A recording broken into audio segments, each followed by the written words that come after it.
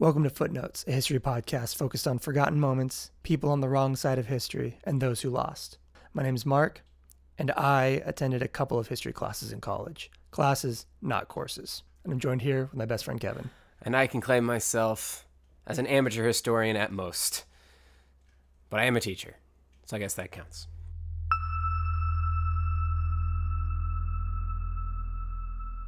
Today, we have a true footnote of history. Mostly because anytime I've read books or textbooks on Roman history, there is literally a footnote about the Mount Vesuvius eruption. And this is one of the perfect examples in history where we have an eyewitness account of an event that happened 2,000 years ago. These are incredibly rare, and we have one. Now, Mount Vesuvius was a volcano, actually is a volcano, a fairly active volcano, that is famous for leveling and destroying and then burying the cities of Pompeii and Herculaneum. That is about as deep as most footnotes about this event go. We know that Pompeii has revealed all sorts of interesting things about the first century, but it gives us a beautiful window into the life and sentiments of, at the very least, the upper class of Roman life. So we get to talk about two different men who, unfortunately, for the sake of a podcast, have the same name. We're going to be talking about a man named Pliny the Elder and his nephew / adopted son, Pliny the Younger. Why am I thirsty all of a sudden? I don't know. This episode brought to you by Russian River Brewing. So these two men were from the top classes of Roman life. And if the name Pliny strikes your memory just a little bit, it's because Pliny the Elder, at the time of the story we're about to tell, was already a incredibly well-renowned naturalist and writer of the Historia Naturalis, or natural history, which was the first true attempt to catalog all of human knowledge about nature and sciences. He was thought of almost as a Roman Aristotle in his own lifetime. He was also a widely successful admiral and administrator, and had been participating in the early conquesting days of the Roman Empire. So Pliny the Elder, before all of what I'm about to say takes place, was one of the most famous people in Rome. And he was basically living in retirement. And rare for any sort of historical work, we actually still have his natural history. It's intact, and we have what he writes about involving what the Roman people knew about the world. And it shows a really interesting view of the sciences, as well as, just basic an understanding of how animals work and how the world works, and the fact that they were already at 2,000 years ago, approaching the world more or less with the scientific method. And then they'd go off to war and look at the ashes of a fire and make decisions based on omens. So they were balancing superstition with science. But It wasn't a perfect system quite yet. No, not at all. But just to give you context, this is a wealthy group of people. So we're going to open in late August in 79 AD. We are at the seaside town of Misenum, which was and still is, beautiful resort, basically. Now, the coast here is in southern Italy, along the Mediterranean Sea, and it was, at this point, fairly well populated. There's probably about 50,000 people along the bay that's there. Naples, the city of Naples, which is now very, very large, was called Neapolis then, is just to the north. And this is kind of the area, let's say, where the rich would go to live and feel very comfortable. An old Roman emperor, Tiberius, had his villa on an island in this same bay. It's the classic Mediterranean Ocean, Mediterranean Ocean-like scene, but less waves and that crystal clear blue water, and there's seagulls, just idyllic. The bay is fairly large, but not absolutely massive. And there was a naval port there. And Pliny the Elder, though he's in this kind of quasi-retirement, he still has a lot of power over the Navy, because that's what he was the main leader of. The story actually is told from the perspective of Pliny the Younger. And Pliny the Younger, at this point, will be our main focus, unless I say otherwise, in his story of what happens to both himself and his uncle/father, Pliny the Elder. It was very common in Roman society for a childless, powerful man to adopt another child as his own. So the fact that he was able to adopt his nephew just made it easier for him. Pliny the Elder is somewhere in his 50s, and Pliny the Younger is 18. So that's a fairly large generational difference for this time in history. I mean, there were over 30 years difference between them. And Pliny the Younger's mother is Pliny the Elder's sister. So that's the people involved here. There's really only 3. And so the story starts with Pliny the Younger, and he writes all of this in letters, which I'll get to.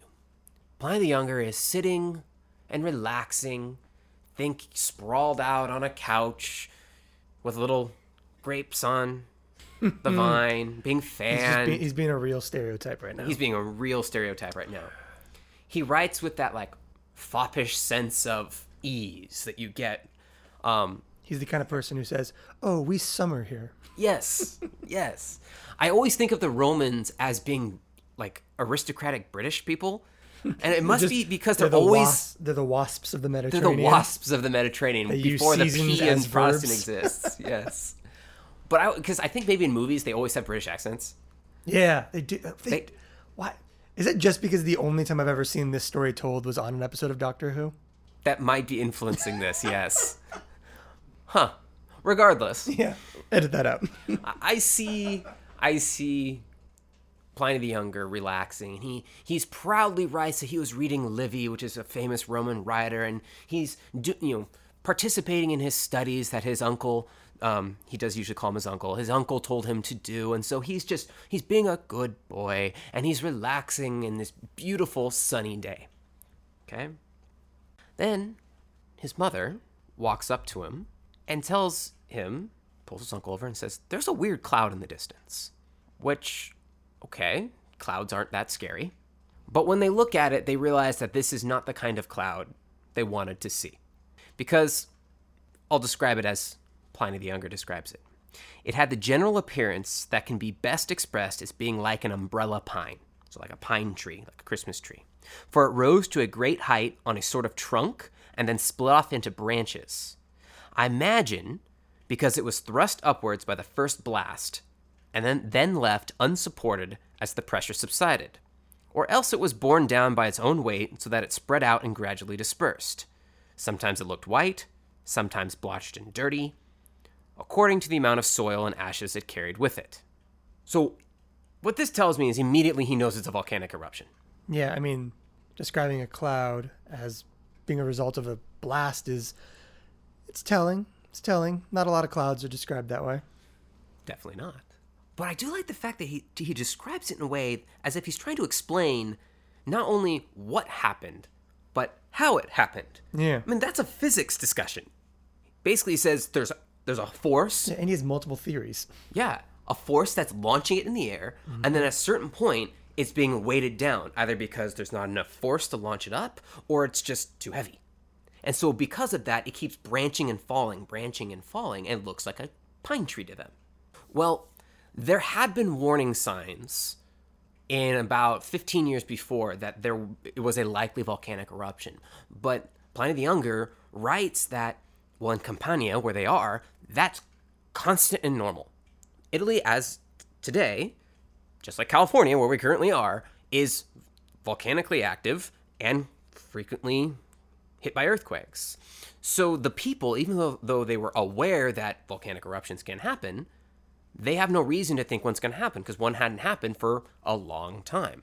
There is evidence that a volcanic eruption from Mount Vesuvius had wiped out this area in about 1600 BC. And we're in 79 AD. Okay, so you got, it erupts about every 2,000 years. And so they know... What year are we recording in right now? It's erupted since. Oh, okay. Spoilers. So they know that volcanoes exist. And notice how he doesn't have any superstition in there. There's no talk of gods. There's no talk of judgment. This is a volcano that is erupting. So immediately, if I were in this situation, I would run away. That seems logical. Big exploding mountain filled with ash and fire. Run away. Pliny the Younger goes back to reading Livy.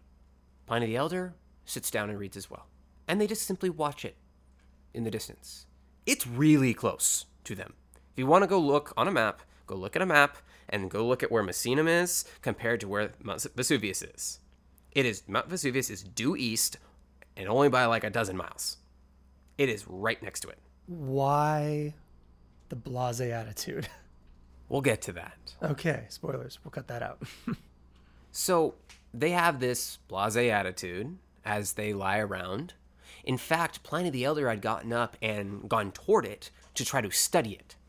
He's drawing it. He's writing about it, and they use the word scientific study. Pliny the Younger does in his letters, and they only start to realize that this is maybe a dangerous occurrence when a messenger comes across the bay from one of the towns that is much closer and more affected by the eruption.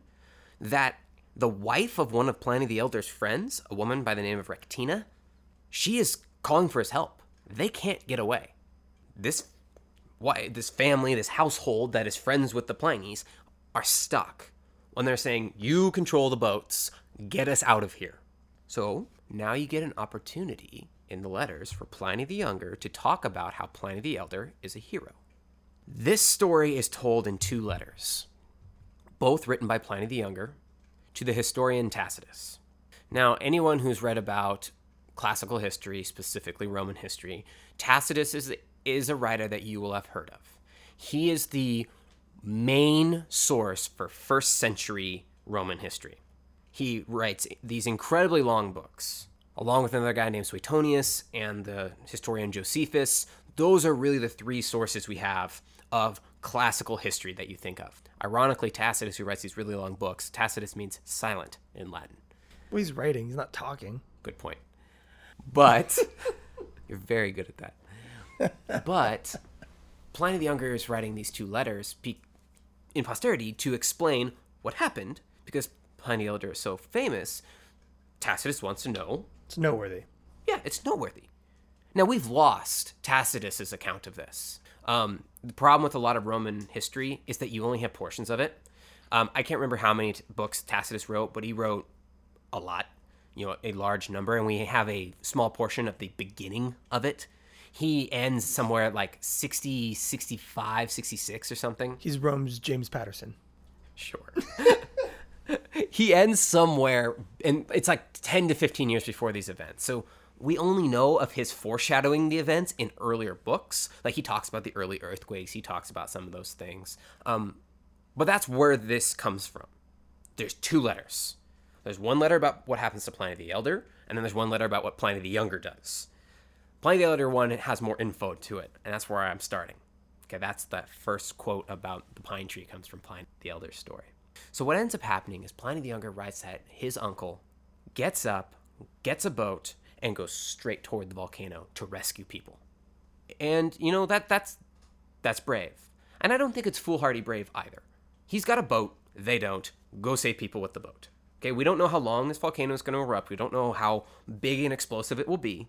There's already a giant cloud in the air. But obviously, it's not affecting them in a way that's making them terrified. Either it's not that bad yet, or they're just idiots. And I don't think it was that big and bad of an eruption yet. That's what I think establishes this initial view. However, it's pretty obvious that as Pliny the Elder approaches the household that he's trying to go visit, that things are more dicey than originally thought. So when he's on the boat, there's a good quote here. Pliny the Elder was now so close to the mountain that the cinders, which grew thicker and hotter the nearer he approached, fell into the ships, together with pumice stones and black pieces of burning rock. He continues. Here he stopped to consider whether he should turn back again, to which the pilot advising him to do so he responds to the pilot. He says, "Fortune favors the brave. Steer to where their household is." Is that his quote? That's his quote. That's where it comes from. So good. How is that not on the bottle? Right? Missed opportunity. To those who don't know. No, don't explain it. All right. Don't explain it. If you're over 21, email the show and we'll tell you. All right. But he says, we're brave. We're going to go for it. Now, there's a problem here, is that likely due to the volcanic eruption, the winds were blowing into shore. Mind you, these are sailboats. And they're not blowing toward the place they want to go. Instead, they're blowing to a different area, a small town called Stabiae. And Pliny the Elder reaches a man by the name of Pompeianus, who is a friend of his, with his household, Pompeianus' household in Stabiae. And once he's there and this volcanic eruption's happening, remember the description I just said. The sky is black with burning rock falling out of the sky. Literal stones are falling everywhere. Though apparently they're too light to hurt people, but there's stones falling from the sky and there's ash everywhere. The ground starts to shake at this point. Pliny the Elder arrives at this household, and the people there are panicked. They're terrified. They want to leave. But Pliny the Elder is said to look up at the hillsides, where Mount Vesuvius is among the hills, and claim that the fires that they can all see have nothing to do with the volcano. It's just the peasants burning and looting their cities. Relax, the fire is not coming down the hill. Then he proceeds to take a bath. So he's not the hero of the story. It gets worse. It always gets worse. And Pliny the Younger is writing this. He is writing that after he takes his bath, he goes to sleep. He takes Pompeianus' bed, I believe, and goes to sleep. While Pompeianus and his family, this guy he's there visiting and his friend, are in the living room and courtyard panicking. Pliny the Younger specifically writes, they don't sleep at all and are kept up not by the volcano, but by Pliny the Elder's snoring. Sonorous snoring. Pliny the Younger, I think, is trying to present his uncle as this man relaxed, the most dire of situations. I mean, there is an arrogance to Roman nobility, historically, famously. I think that's what he's trying to do. And what I'm wondering about, and as this story progresses, you keep this thought in your head, how much of this is him twisting the account? How much of this is him putting a guise on the experience of Pliny the Elder to make him seem better or more grand than he actually was? For all intents and purposes, he did say that quote. I mean, there's no way for us to know. But his actions afterwards are to go to sleep while the volcanic eruption is falling around them. Well, when morning comes, ash is still falling. And Pliny the Elder, among all of Pompeianus and his household, have really two choices that they have to think about. And this is the way that disasters work. Is if you make the correct choice, you survive. If you make the incorrect choice, you die. And the two choices they have is this. As the ash is falling and the pumice stones are falling, and it seems like the volcanic eruption is getting worse and worse, they can either hide in the buildings, where the ash is filling up around the buildings and on the roofs, or they can try to run away and potentially get struck in the head by a rock. They're discussing this, and they decide that, well, unless the ash suddenly stops, likely the buildings are going to collapse. And indeed, a huge portion of the bodies that we find buried in the ash are underneath roofs. So their solution was, all right, well, at least we have some agency if we go and try to run away. If we get lucky and we don't get hit by a rock, or, hey, why don't we do this instead? Let's tie pillows to our heads so we can make makeshift helmets. So just get this in your mind, a bunch of, I know they didn't all wear togas, but toga-clad Romans with pillows on their heads. So this is less ancient Roman vibes and more like frat toga party vibes. Pillow on head, bedsheet toga. A little bit like that, yeah. But I mean, these are people in a really dire situation. They're like, I gotta get out of here, and so they run down to the seaside, and they can't really get a boat, and they're kind of waiting there. And it's at this point when they all start to smell sulfur. And that's not a good thing, because when you start to smell sulfur, that means the volcano is releasing toxic gases. Oftentimes, sulfur is also accompanied with carbon dioxide, which, in high enough concentration, we're talking very small concentrations, will suffocate you. I mean, if the atmosphere around you is all sulfur and carbon dioxide and not oxygen, you're not going to survive. So Pliny the Elder goes down to... So he's awake now. He is awake now, with a pillow on his head. He goes down to the seaside, and he passes out. I spoke too soon. He falls over, and he dies. And apparently, his entire group that was with him did not suffer the same fate. And we have a very early account of asthma, because Pliny the Younger writes that his uncle had two things going against him. He had the fact that he was significantly overweight, hence the snoring. That's what gives the reason for the snoring. And he also had an inflamed throat that would sporadically get inflamed and cause difficulty in breathing. His uncle simply had an asthma attack in a volcanic environment and died. So his crew saves the people, they get away, and when they come back multiple days later, he is there as if he had just fallen asleep.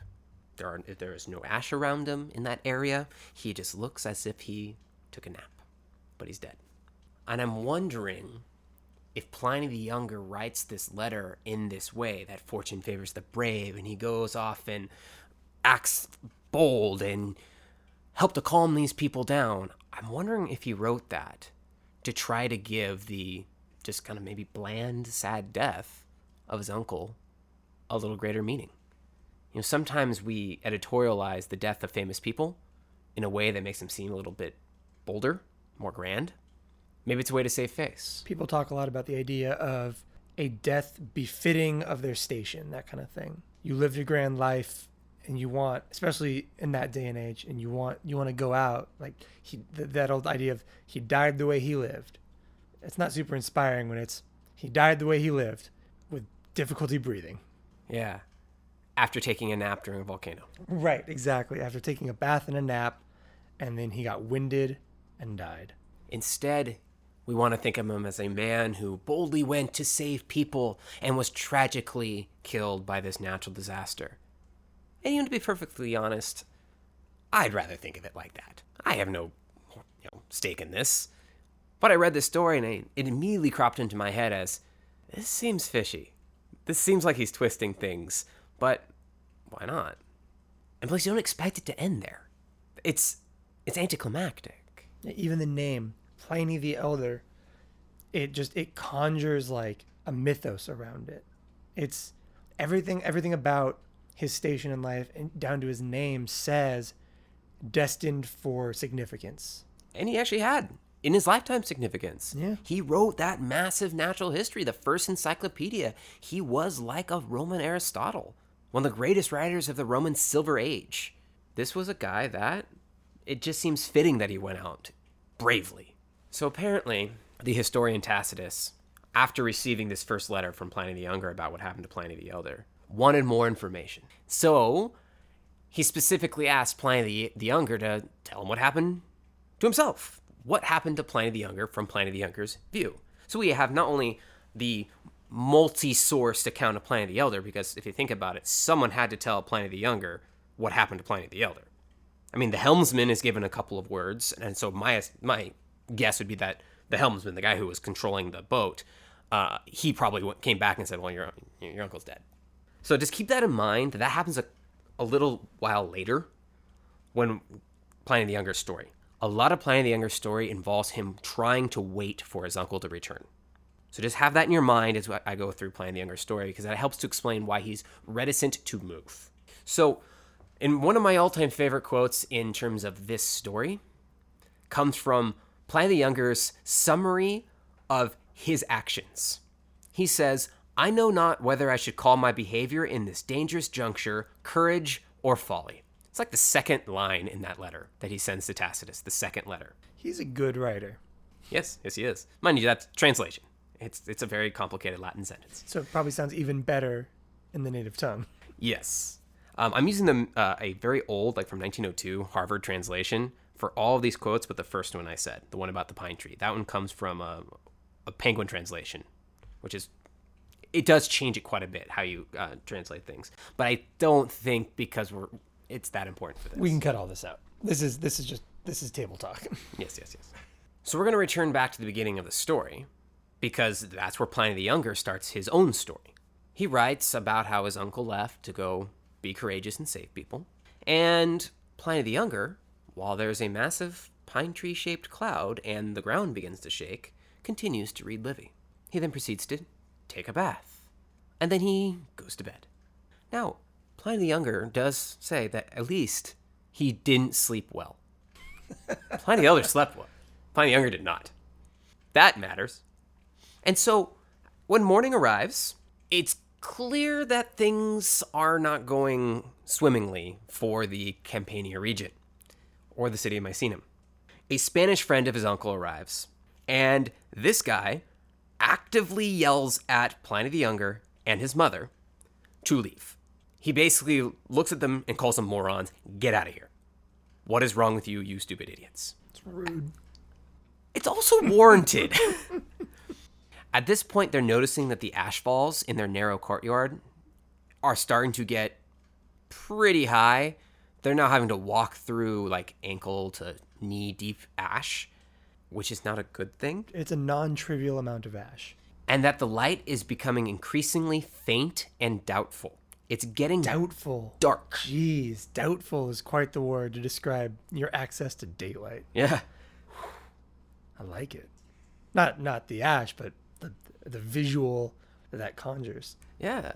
But think about it. Doubtful. It's estimated it's about 11 a.m. is when they decide to leave. That's when the light, the day after they notice the eruption, is starting to get doubtful.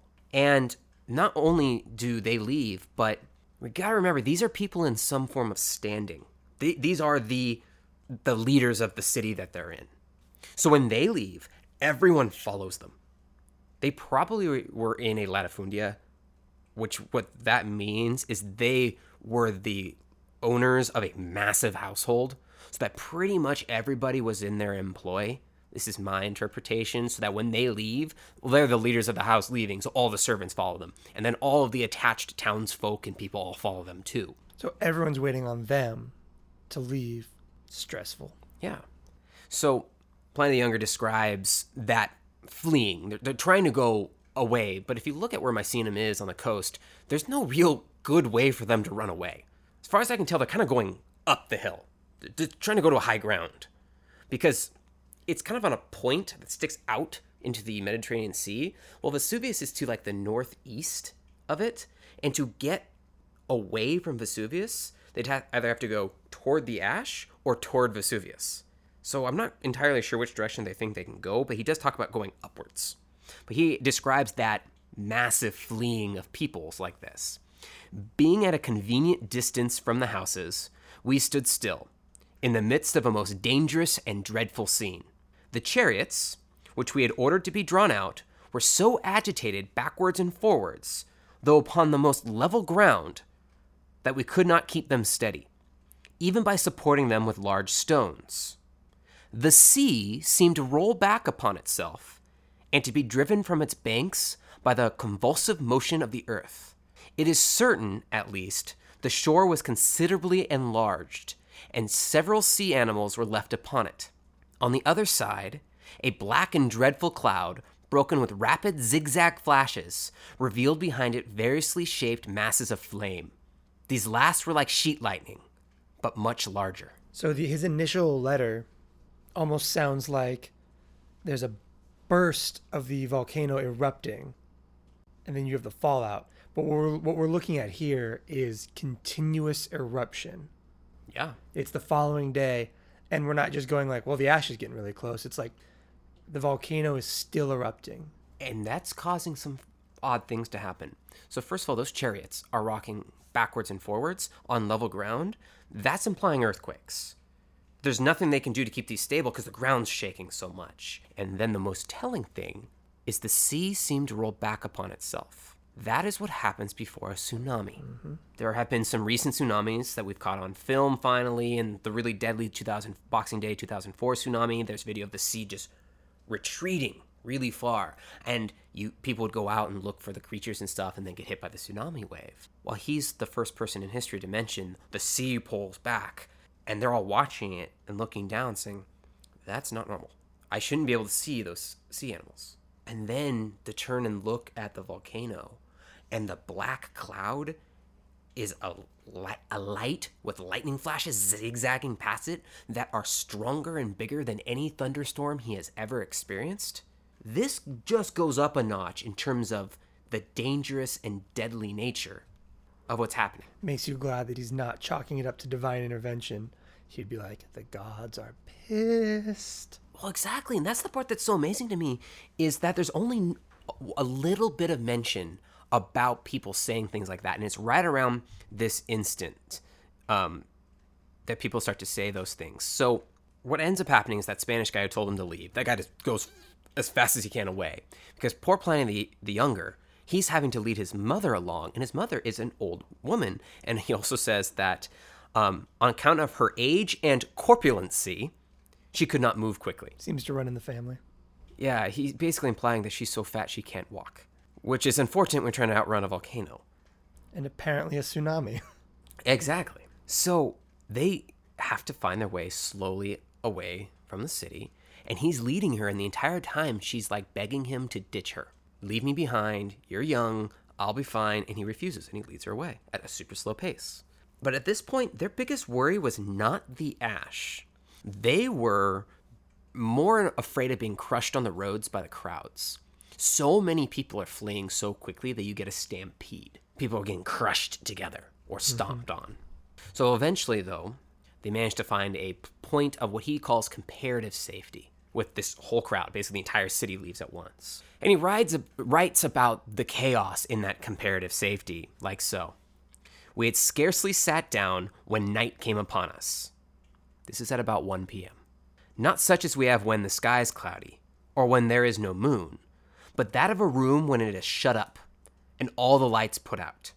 You might hear the shrieks of women, the screams of children, and the shouts of men, some calling for their children, others for their parents, others for their husbands, and seeking to recognize each other by the voices that replied, one lamenting his own fate, another that of his family, some wishing to die, some from the fear of dying, some lifting their hands to the gods, but the greater part convinced that there were no gods at all, and that the final endless night of which we have heard had come upon the world. There's a flair for the dramatic in there. Well, I think it had a pretty big impact. Oh yeah, it's warranted. It's the afternoon or early, late morning, and the sky, which he saw in the distance as covered in the biggest amount of lightning he's ever seen, simply moves over their heads, and it turns off the sun so quickly that it's like someone shutting all the shutters in a room and putting all the lights out. And it must have happened so quickly that people came into an utter panic. Now, what's happening to Mount Vesuvius has been well studied, so we know what's happening at this point in the eruption. The simplest description of the eruption is that it came in 4 phases. The first big cloud was the beginning of the eruption that just layered everything in ash. That's what they all saw at their villa. The second phase of the eruption is this big cloud that descends on them. This is the cloud that caused the fires in the hills. This is the cloud that caused the sulfur gas that killed Pliny the Elder. And it's the second cloud that is what is called a pyroclastic surge. Now, pyroclastic is one of the coolest words. Pyro means fire, clastic means broken. It means broken fire. And it's when the volcanic ash mixes with the lava and basically turns into a slurry, think of it as a lava smoothie, that rushes down the hill, the side of the mountain. This is what caused all the damage in the Mount St. Helens eruption. That was a pyroclastic flow, which is more of a lava-like flow. It's the lava flow that you see in movies about lava. Yeah, except it's usually the color of ash. The pyroclastic surge that hits this area was very localized, and it likely reached hundreds of degrees. And it was apparently discontinuous, meaning the beginning of the flow didn't really cause much damage. It just caused a lot of ash. But what came behind the flow was hundreds of degrees hotter, filled with burning rocks and choking ash. And that is what runs straight into Pompeii. At this point, none of the characters, the actual people, but we can think of them as characters, none of the people involved in this that survived were in Pompeii. That's, survival bias. Mm-hmm. Because if they had been in Pompeii, they'd be dead. Because Pompeii is hit directly by this pyroclastic surge, this swarming cloud of broken fire. And the people still there are all still there. But what we did is we dug them out and we found basically the hole that the person was in. So there are human-shaped holes in Pompeii that they then filled with plaster to show the contorted positions that the bodies were in when they're hit by this wave of fire. The people were flash burned to death. They were carbonized. They were killed so quickly by this. At least, high hundreds, about 1,000. That is what Pliny the Younger saw. But because he was to the west, he didn't get hit by that. He just got hit by ash. That was cool. So they just got buried. He was lucky. He was in the right spot. Similarly, very heavy ash falls hit the city of Herculaneum. And we find all the people dead in Herculaneum in these odd, high-roofed houses with these really tall peaks on an area that is no longer the coastline, but used to be the coastline. So all the people that we find in Herculaneum were waiting in boathouses. That's the only explanation for the shape of these buildings, that they would hook boats to the roof inside. The boats would be inside. So the people were likely fleeing the city on this second day, and they couldn't get away because all the boats were gone. So they were hiding out in the areas where the boats were. Hoping to weather the storm, so to speak. Hoping to weather the storm. And the ash was so intense, there's so much of it, Herculaneum is right at the base of Vesuvius, that the ash collapsed the roofs on top of them. So you really have two ways that people died. They were either burned to death, or they were buried to death and crushed. There are a few people we found here and there who are outside with rocks on their heads. Should have taken the pillows. Yeah. I mean, they're big rocks, too. Those are called volcanic bombs. So when the volcanic launches out such a big rock that they can be the size of a boulder. They're all over Northern California. If you ever see a random boulder in Northern California, you're like, how did that get there? It got shot out of a volcano. Volcanoes are the coolest, horrible things. Well, they're totally deadly, but at the same time, it's just so much power. It's grandiose. Yeah. So Pliny the Younger and his mother and terrified townsfolk basically waited out. They stay where they were when they got to that place, they don't really describe where, of comparative safety. And when they return, they describe that Misenum, or Misenum, looks like it's covered in snow. It looks like they got hit by a blizzard. And even as they return, the earth is still shaking. The aftershocks of the volcano are still going. This is 2 days afterwards. And they just sit there and wait for Pliny the Elder to return. Now, the most unfortunate aspect of history is the fact that we depend on disasters like this one to give us insight into how people lived. Not just with the experience of the two Plinies, all the people they were with, but because when cities get covered in ash, they get preserved. So we've dug up Pompeii. It was under many feet of ash. And we dug Pompeii up, and it has given us an untouched view into first century Roman life that we would not have gotten otherwise. Those buildings that still exist in places like Rome and Neapolis and Milan and things like that from the Roman time period are the biggest and grandest of the buildings. Think the Colosseum or the Temple of insert Roman god here. But you don't get to see the markets, the houses, the brothels. The stuff not built to stand the test of time. Exactly. That is pretty much absent. Our only real way of finding out about that is finding trash dumps, or when they're talked about in plays, or tragedies. Flash floods and volcanoes and earthquakes that caused those places to be buried under lots of dirt. And when you unveil Pompeii, you see all sorts of really cool stuff. The part that really reveals to me how well the Romans were living was that there were mosaic there were mosaic artworks everywhere. Little artwork made from little stones of different colors that described for everything from erotic scenes in brothels to my favorite, which on the floor of a Pompeii house, there is a dog with a spiked collar and the words Cave Canem written below it, which means beware of the dog. That's amazing. And you realize that humans are just going to be humans regardless of when they lived. Humans gonna human. All over the walls of Pompeii is graffiti. And the vast majority of it, it's like something you'd see in the bar of a bathroom of a bar. It's like for a good time. Call Aphrodite. Go find Claudius. Go find Claudius. At this place, Claudius swore away women forever. And some of it is much, much more graphic than that. You'd expect that from a society that does mosaic pornography. Pretty much. I mean, and you look at the artwork too. They look life accurate. They were legitimate artists. You go and look at medieval art from 1200, and everybody looks all weird. It looks like a bad cartoon. You go and look at these mosaic art pieces, go do a Google search. It's very interesting to look at. We'll put it in the show notes. You can actually see what the people look like. They actually look like people. And there's pictures of animals and fruit and still life in these mosaic paintings that look like the thing. And so for a historian or anthropologist to look at this, you are actually able to see a photograph from the time period. That is so cool. But we depend on tragedy to produce it. In the most silver lining of all ways, the Mount Vesuvius eruption not only gives us a wonderful insight to what a volcanic eruption was like, which is always good to get more information on that. It gives us this quick snapshot into the life of the two Plinies and their ridiculous opinion of that volcanic eruption at the very beginning, and then the rather terrifying outcome of their lackadaisical attitude. They should have got up and just left.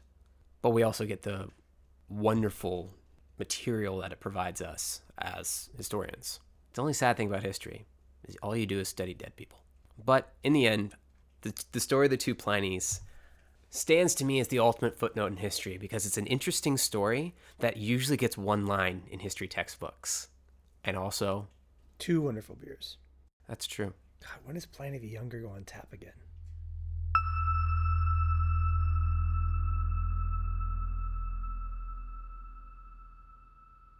Thanks for tuning in for this episode about Mount Vesuvius and Pliny the Elder. You can discuss this episode and all the others on Facebook, link in the show notes. Our next series is titled Grandeur, and it's going to be a 3-part series on people who think that they are the most important person in the world. If you've got a moment, we would love for you to take the time to review us on iTunes. It would really help the show out. And until next time, take care.